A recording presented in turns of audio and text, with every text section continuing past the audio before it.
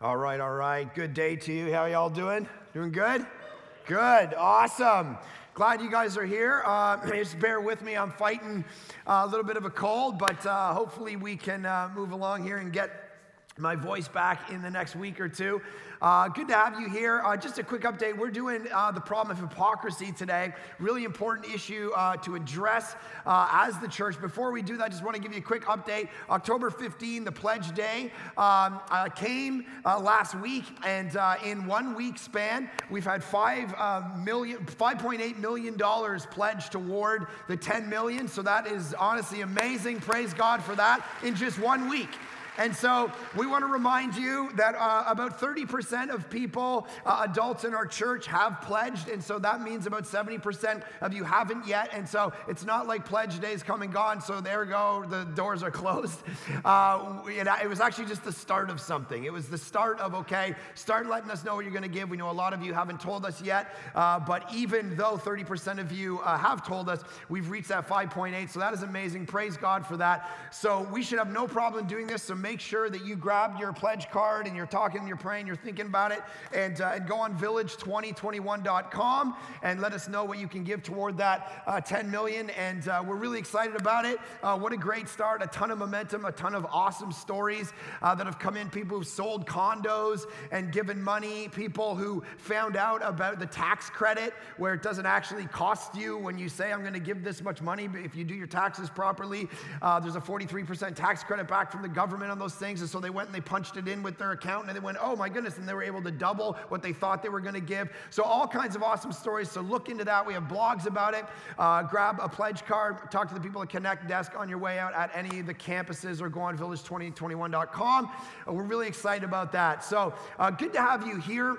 We're addressing the problem of hypocrisy today, really important issue where people, there was a Barna study done that was a bunch of years ago, an extensive study where they asked non-Christians, what are the reasons that you don't like church? What are the reasons you don't like Christianity? What are the reasons that you don't want to become a Christian? And there was, the top 2 or 3 answers had to do not with evidential reasons, the kind of stuff that we've been talking about history and philosophy and science and so on, but actually the top 2 or 3 were moralistic reasons, which were that they don't like the hypocrisy and the judgmentalism in the church, meaning the church has a history of hurting people, having homophobia, killing witches, the Inquisitions, the Crusades, killing, torturing people that we don't like, demonizing people, going on wars, being judgmental, being mean-spirited, unkind jerks in the world, and that's the reason I wouldn't want to become a Christian. So as Christopher Hitchens said, that the number 1 argument against the existence of God is Christians themselves, all right?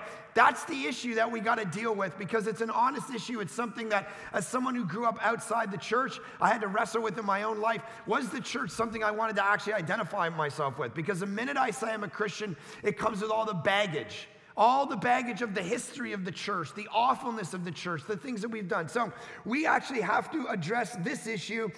Steven Weinberg put it this way. He said, good people will do good things and bad people will do bad things. But for good people to do bad things, that takes religion.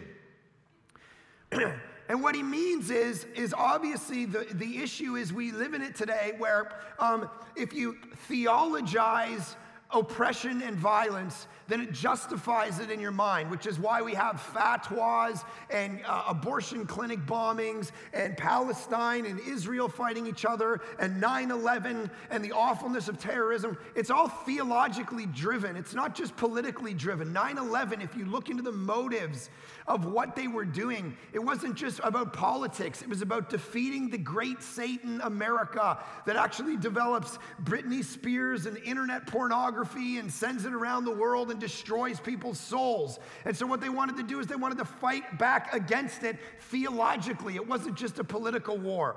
And so once we have theology behind us, what we find is we can almost do anything to anybody. And so what we need to do is address this. Robert Kuttner, talking about Christianity, says this: the Crusades slaughtered millions in the name of Jesus. The Inquisition brought about the torture and murder of millions more. Dan Brown, the writer of Da Vinci Code, says, the church in Europe during the witch trials killed more than 5 million women. 5 million women. So here's the question. What do you and I do with this issue? What do we actually do with the fact that we have this whole history of the church and the atrocities and the awfulness of what they've done? I have 7 points, all right, that we're going to get through. So we're just going to talk through them, and hopefully we'll be out of here for dinner. First, all right, the first point I have to make is we have to actually just admit it. The fact is, Christianity, there's no point in telling ourselves that we've never done anything bad, all right? In history and in modern times. I was watching television the other day, and it was a news show about all these KKK guys down in the South, wearing their hoodies, burning crosses, sitting there with their Bibles open, and they're all attending church together, and they're all in these community groups together, and they're talking about the fact that the guy goes, the Bible says that that white people are the purest breed in the world, right? And I'm just like, oh my gosh, this guy has never opened a Bible in his life, and I just wanted to reach into the screen and chop him in the throat for being so dumb. Because here's the thing, you begin to kind of take theology and make it racist for yourself, and these guys, see, here's the answer to racism and dumbness like that. True Christianity is actually the answer. Pure biblical Christianity is the answer. Because here's what we find with every racist, that when racists get to heaven, it will be hell for them. Because in Revelation 4 and 5, every tribe, tongue, and nation is gathered around the Lamb worshiping him. Every tribe, every tongue, every color. And they will be surrounded by a whole bunch of people who aren't white. Praise God, by the way, because I was just in Toronto last weekend. That's why I wasn't here, and I was preaching at a conference. And the whole conference, it was just all black people. And when I preached, dude, they were electric. All right, they were like, man, I couldn't even talk. Like I would be preaching, and they'd just be standing up. They'd be going, give me, blah, blah, blah, blah. Amen, amen. They'd be clapping like this. They'd go, bam, bam, bam. And I'm like, man, white people suck. I'm going to go plant a black church. That's legit. They give back some good energy. They let you know you're doing a good job. All right, all you guys are, point number 1, I see. Gong show. So that's what you want, though, all right? The form of biblical Christianity comes to us and calls out any kind of racist oppression in us. But the first point is to admit it. Admit that it's a historical reality. Admit that it's a present reality. We have dropped the ball. We have hurt people. We have oppressed people. We have judged people. Donald Miller tells a great story in his book, Blue Like Jazz, where on his campus of his very liberal university, he set up a confession booth. And when people would come into the confession booth to confess their sins, because they're all having orgies and getting hammered and high every day, they would come into this confession booth to confess their sins to Donald Miller and his friends. And Donald Miller would sit there, and instead of them confessing to him, he would start to confess to them the atrocities of the church, the things the church has done, the oppression, the awfulness. And that gained a hearing on the university campus for the gospel to actually be made clear to people. The first step is you and I actually admitting it, recognizing that we do have a history of awfulness. This is why Jesus began his ministry in Mark chapter 1 by looking at religious people, not secularists or atheists or agnostics, but the most religious people of the day, and started his ministry with these words: repent. He wasn't talking to pagans. He was talking to what we would deem as the church. And he was saying, you, the church, need to be humble and recognize you've made mistakes, you're going in the wrong direction, and there's things you have to admit and say sorry for. Metanoia, meaning turn around and go in a different direction. We have to apologize and posture ourselves to the world, not in a judgmental, mean-spirited way, but in a way that loves and serves them. This is why Jesus washed feet. This is what we want to do. We want to be the greatest hospitality organization in the world, the church, loving and serving people, not killing them, oppressing them, judging them from a distance. All right, so that's issue number 1, that we have to start by just admitting we have a history of this. Number 2, second point, is the church is actually filled Here's the reason. See, when skeptics push back and they say, hey, the church is filled with hypocrites. The church is filled with mean-spirited people. The church is filled with awful people. The first thing is to say, okay, yes, we have a history. The second thing to say is the reason it is filled with those kind of people is because the church, and I know this might be a newsflash to you, is filled with people who aren't Christians. So if you go back through history and you start to understand, I've told you this story before. Here's the church. That when we planted our church, right, a year in, the guy's calling us up and going, hey, you got people yelling at me, swearing at me, putting their middle finger up at me as they parked their car on my lawn, telling you, F you, I'm going to church. All right, and that was Village people. All right? Why? Because those people they're probably not even Christians. But if you look in and go, I can't believe it. A guy talked to me in the foyer the other day. He said, hey, listen, here's my buddy Joe. I met Joe. Joe's like, hey, what's up, Mark? I'm like, hey, how you doing, Joe? He goes, cool. I talked to this other guy. He's like, listen, Joe's from a local prison.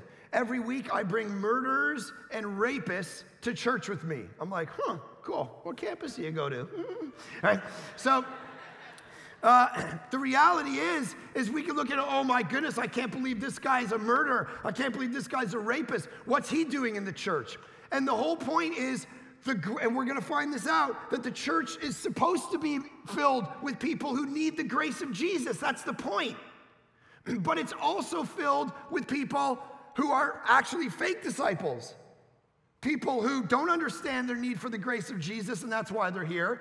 They're people who think they have the grace of Jesus already in their life. They think they're already Christians. This is why, read Matthew chapter 7.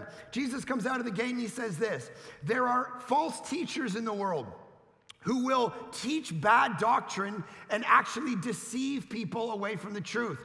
And then he says, there aren't only false teachers in the world, there are false disciples in the world who aren't going to teach bad doctrine to others and deceive others, but they actually deceive themselves. The church is filled with people like that. This is why Jesus talked about, he pushed against the idea of the exoskeleton of religion. All right, his most angry sermon, Matthew 23, is reserved for religious people who put on masks. And so Jesus said, you are hypocrites. The word hypocrite means a play actor, somebody pretending that they're a Christian and they're not. And so when the church looks in at Christianity and says, I can't believe the church is filled with people who say they believe this, but they're out having sex with everybody, getting drunk, cheating on their finances, running businesses awfully and oppressively, I would say yes, because they don't know Jesus. They think they do, but they don't. This is why Jesus, when he lays out eternal life, in John chapter 17, here's what he says in verse 3 of John 17. He says, and this is eternal life, that they know you, talking about God, the only true God, and Jesus Christ, whom you have sent. That they know you, not that they politicize it, not that they institutionalize it, not that they create systems out of it, but that you actually know, love, and walk with the God of the universe. The question is that you? Do you actually know him? Or are you a false disciple? Somebody, and here's what's scary, who has deceived themselves into thinking they really know God, but they don't. And then you go out and you represent him. So of course the church is filled with people who actually, there was a study done not long ago where the people looked at the activities of Christians versus non-Christians. And here's what the study said. In the last 30 days, surprisingly, there were the same exact levels of engagement in the following areas between Christians and non-Christians. Gambling, visiting a pornographic website, taking something that didn't belong to them, saying mean things behind someone's back, consulting a medium or a psychic, having a physical fight or abusing someone, using illegal or non-prescription drugs, saying something to someone that's not true, getting back at someone for something they did, and consuming enough alcohol to be considered legally drunk. There was no statistical difference in these 10 areas of a person's life in this study between somebody who claimed to be a born-again Christian and people who said, I don't care about Christianity at all. No statistical difference between those activities. Why?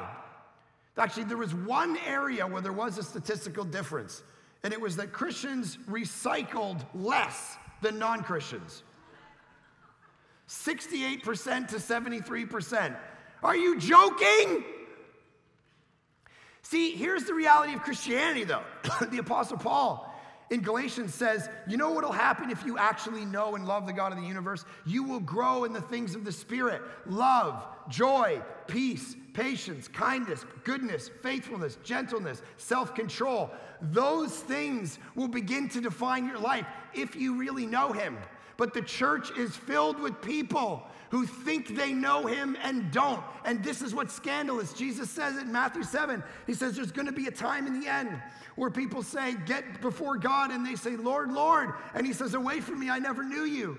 And they say, yeah, but we cast out demons in your name. We preached. We built a church.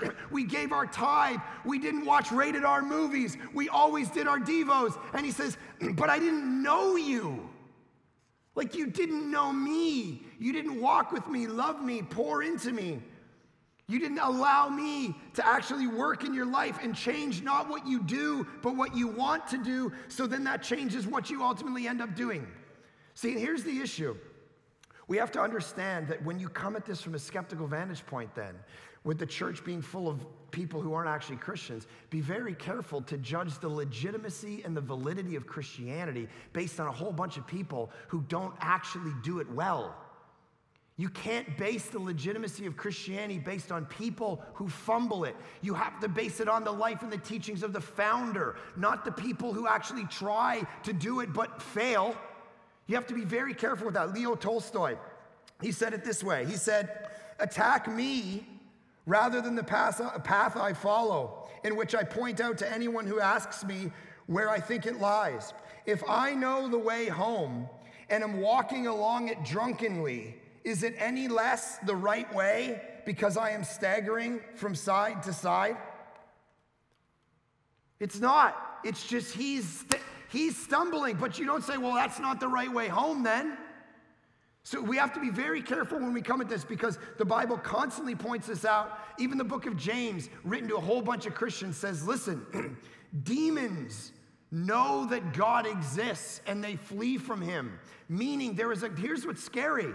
The Bible is very clear. There's a kind of knowing God. There's a kind of faith in God that doesn't save you.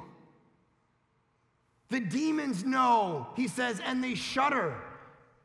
Demons know God exists. You don't have to convince a demon God exists, but it doesn't save them. There's a whole bunch of people in the present, in the history of the church, that are actually a disaster, who oppress people and kill witches and torture people because they don't know the first. Listen to me. Why do they do those things? Because they don't know the first thing about Christianity. They don't understand the fact that Christianity's founder is a guy who dies for his enemies, who gives up power. He doesn't go after it. He absorbs the wrath of God. He serves people. He says, love your enemy. Pray for those who persecute you. And those aren't like secondary doctrines. This is like the center of the entire church, is Jesus dying on a cross, taking on the wrath of God for his enemies, you and me. That's the point. And then you and I see enemies and we go and we oppress them. We talk bad about them. We slander them. We politicize it. We oppress them. We kill them. We torture them. And Jesus is going, it's almost like he predicted that the church would fumble this. And he started saying, guys, you have to wake up. Stop pretending to be something you're not. The reality is, we got to constantly look. And I've told you this story before, but I think it illustrates this point well. Because when I was in college, my buddy called me up and asked me to go on that TV show. And I went on a TV show, and he said, we're going to speak on the issue of prayer. And I said, okay. And so I read a whole bunch of books on prayer, and I had this great line that prayer's only talking and listening. And we got on the TV show, and the cameras came on, and I'm sitting there, and I'm talking about, and they said, Mark, what do you think? And they looked at my buddy, and they said, what do you think? And I had told him on the way there what I was going to say, and so he didn't have anything, so the camera went on him, and he stole my line. And then I had nothing to say. And I'm like, oh my gosh. And then the camera came on me, and he already said it. He said, prayer's not only talking, but listening. And I'm like, I told you that on the drive here, that I was going to say that, fool. And so they said, well, what do you think about prayer? And I had nothing. Why? Because I didn't have a prayer life. Because I was playing games. I was putting on a mask. I was pretending to be something that in the dark, away from everybody else, I actually wasn't. And so the church is filled with people like that, but we have to be careful. Don't base the legitimacy of Christianity based on people who fumble it. Okay, third point. The church is a place for sinners. And what I mean by that is when a skeptic looks into the church and says, well, the church is filled with all these bad people, I can't belong to it. What you're assuming is that the message of the gospel is to make bad people into good people. And that's not what the gospel is about. The gospel is about the fact that Jesus had to be good for you because you'll never be good. Jesus is perfect and you are not. You are an utter disaster. And he's not going to make you into a good little boy and a good little girl who, you used to do bad things and now you do good things and you're going to earn favor in front of God. That's not how this works. That's why the church is full of people who are sinners. The church is full of people like Joe. The church is full, it should be. The church should be full of a bunch of messy people. People who aren't perfect. Your community group should be full of people who aren't perfect, but are bringing their imperfection to bear and say, I'm glad Jesus is perfect for me. The reality is that you and I, the church is filled with people who, look, as I talk to people in church, they go, oh my goodness, can you believe what that girl was wearing at church? Can you believe it? Can you believe what she was wearing at church? It's like, did she have clothes on? Yeah, praise God. You don't know where she was a year ago. And people said that about me. He smokes, he swears, he does the bad things. He rides a skateboard. He's not the Christian kind. Condoms coming out of his bag every 2 seconds. He's not good for Christianity. He's not good for the church. And what you got to understand is the church should be full of people like that. That's what the church is. The church is a hospital, not a country club. A country club is a place that you come and you just pay your little fee. You hang out with perfect people. You sip your little drinks. You sit around. You wait for your tea time. And if something good, the server gets, oh my goodness, can you believe this server? I can't believe we should talk to management. We got to fire this guy. I pay my bills here. The church is a messed up spiritual hospital of people going, man, I need the grace of Jesus every day of my life, which is why Jesus laid out his whole ministry and said, I came for the sick, not the healthy. Right? That's what he does. And so the church is full of people who need the grace of Jesus. I taught at a school retreat, Christian school retreat, a few years ago. And I remember after every session,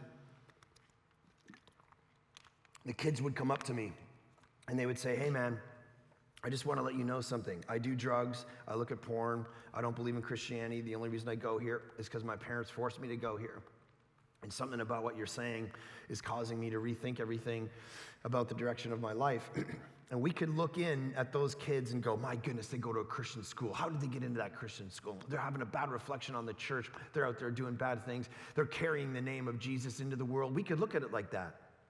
Or you can look at it like, oh my gosh, when the kingdom of God drops in a person's life, all the mess rises to the surface, and now the church becomes a messy place where people are actually talking about the fact that they doubt, talking about the fact that they're looking at porn, talking about the fact that their marriage is a disaster. See, it's not that it doesn't exist here, it's just we're not talking about it.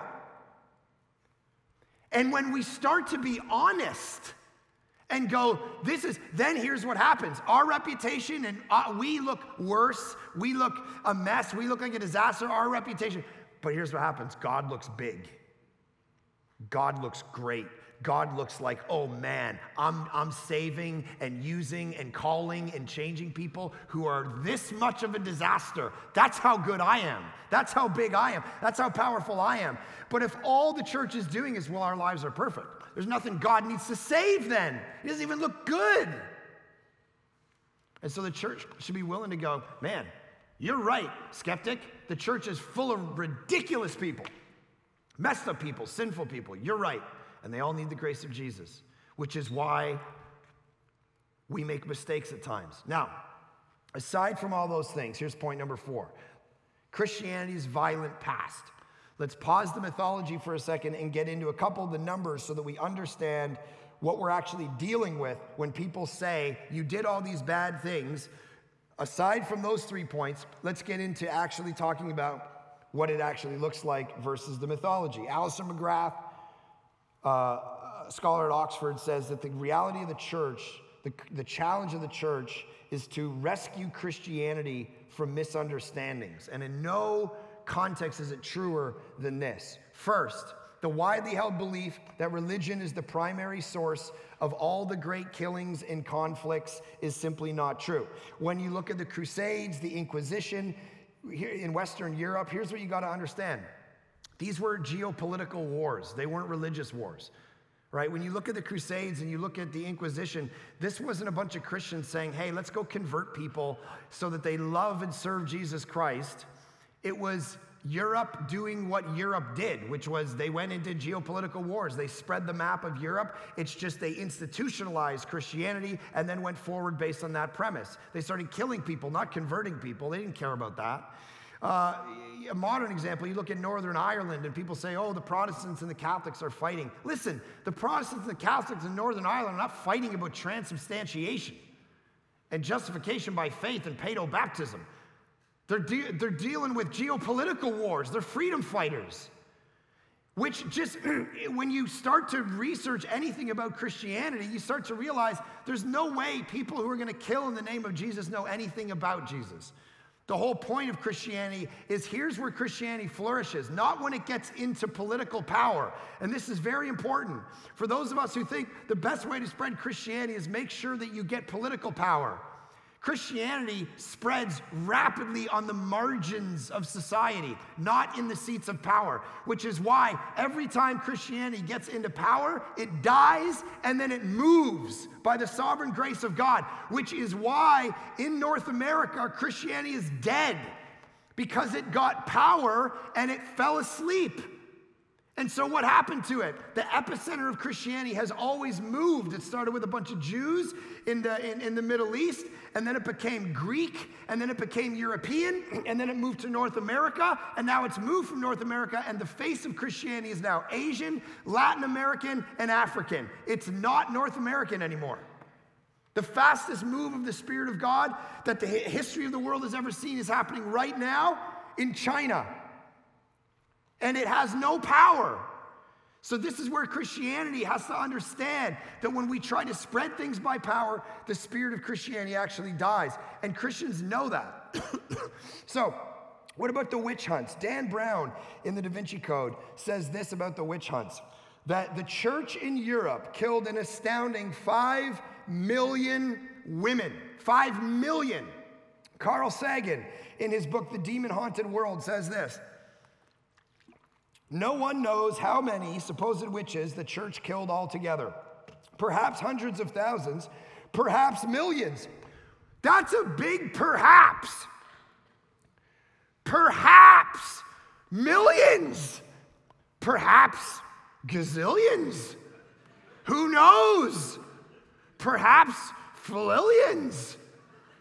What? There's no data. Carl Sagan has no sources, cites nothing, just goes, maybe the church in Europe killed 5 million witches. Now, most scholars recognize that the reality isn't even close to that. Most scholars would say that during the witch trials and the witch hunts in Europe, about 40,000 to 60,000 people, 20% of which were men, were actually killed in regard to the witch hunt. Because you have to understand, millions, if 5 million women were killed during witch hunts, there was only 500 million people in the world at the time. So that would mean the church systematically wiped out 1% of the entire world thinking they're witches. So we have to get data right. We actually have to go, okay, now, is it good that the church killed 40 to 60,000 people? No, it's not good, but it's not close to millions. The Salem witch trials. Skeptics that I talk to all the time go, Salem witch trials, thousands of women, in America were killed by the church. But the reality is, as scholars have looked at this, and you could look this up in my book, I cite a bunch of stuff, footnotes about this. The reality is fewer than 25 women were killed in the Salem witch trials. 19 were sentenced to death, and a few others died in captivity. And so total, witch trials, crusades, everything, the church over a 500-year period killed between 200 and 250,000 people. Not good, but not 5 million. So we got to slow the tape down and get the data right. Now, here's my fifth point. Does religion poison everything? Christopher Hitchens, in his book called God is Not Great, Religion Poisons Everything, argues that the only system that oppresses and kills people tribally is if you attach God to it. Religion destroys cultures, kills people, oppresses people. So the reality is religion kills everything. Now, the reality is, though, that we got to push back on that and recognize that the greatest atrocities of the last 100 years have come not from people who believe in God, not from religion, not theology, but from atheistic regimes. All right? Stalin, Hitler, Mao, the Khmer Rouge in Cambodia, collectively, Hitler killed 6 million Jews, Gypsies, homosexuals, Christians. The Khmer Rouge in Cambodia killed 2 million of their own people. Stalin in Russia killed 20 million through mass slayings. Mao in China exterminated an estimated 50 to 70 million of his own people. Why? Not because of religious reasons. These were atheistic paradigms and frameworks and worldviews. So collectively, religions killed 300,000 or 400,000 people in 500 years. These guys killed 100 million people in a matter of 50, 60 years, driven by atheistic solutions, not Christian or religious ones at all. And so Alistair McGrath says this: the 20th century gave rise to one of the greatest and most distressing paradoxes of human history, that the greatest intolerance and violence of that century were practiced by those who believed that religion causes intolerance and violence. The reality is people saying, hey, that's a bad, because you got to ask the question where your worldview actually goes. See, a religious worldview, a Christian worldview at least, sets us up not to oppress and kill and do awfulness because it says we're made in the image of God. Where an atheistic one says you're an animal. Who cares? If you need to oppress a race of people and get them to pick cotton and sugar for you, and you're stronger than them and you can economically benefit from them, who cares? Do not tell a zebra not to be a zebra, or a lion not to be a lion. My kids and I right now, I introduced them to Planet Earth. All right, that series? So I thought they'd be bored stiff. These kids are loving it. They're like watching all this. But it's fascinating. Nature is brutal, isn't it? Praying mantises will just have sex with the other praying mantis, and then the female will rip his head off. That's quite an ending. We're watching bobcats go around, and yesterday we were watching this bobcat or something sit there looking up at this squirrel, and he jumped, boom, like 6 meters up a tree, grabbed the squirrel, ate his face, came down. My kid's like, ooh, this is disgusting. I watch nature. All it's doing is trying to eat all the time. Eat, have sex, eat, have sex. That's all it's trying to do over and over and over again. Nature is red in tooth and claw, brutal. If you're just an animal, who cares, man? Oppress any race you want. Now, I'm not saying the atheists and agnostics I know do that. I'm saying some of the nicest people I know on the planet. I'm just saying their worldview doesn't explain why they're nice. They shouldn't be all that nice. When we look back at these exterminations, it should be like, that's nature, man. You got to get rid of the weak so the strong survive. So ask yourself where your worldview goes. Christianity has this beautiful thing where it says, we are all made in the image of God, no matter how rich, no matter how poor, made in the image of God. Thus, all the dignity and essence and value of a human being is based on the fact that you're made in the image of God. But if you're simply an animal and we're living in the animal kingdom, all bets are off. We have to ask the question where our worldview goes. All right, the sixth point is this. Skeptics, in order to solve the issue of oppression from Christianity and from religion, have said the only way to do it is by getting rid of truth claims. Because as Foucault and Nietzsche and Freud, these guys came into their own, they started to realize that truth claims are what create oppression. So if you claim to have the truth, you will oppress people. So postmodernity has said the solution then is to get rid of truth claims. And if we get rid of truth claims, then no one has the power over anybody else. So I was getting my photo taken by a guy this week, and we were talking about God. And he was just a photographer from Vancouver. He was asked to come, and he was taking pictures, and we started jamming about life. And his wife had gone through something, and we were talking about her. And he said, let me tell you what my version of God is. And he said, God is nature. God just is nature. There's no person. There's no God. And then I started talking about what my version of God was. And he's like, yeah, but isn't this great that, you're true. What you're saying is true, and what I'm saying is true, and we can all get along. And I'm like, huh? That's not what I said. Because that doesn't make any sense, and I'll tell you why. Because the minute we say your truth is your truth and my truth is my truth, there's no such thing as truth. The minute somebody wants to say that there's no such thing as truth, the irony of it is that in and of itself is a truth claim. And so that whole system of thought, you're actually cutting off the branch you're sitting on. You can't say that there's no such thing as truth, because then I'm going to push back and say, is that statement true? Yes. Nah. So here's the problem.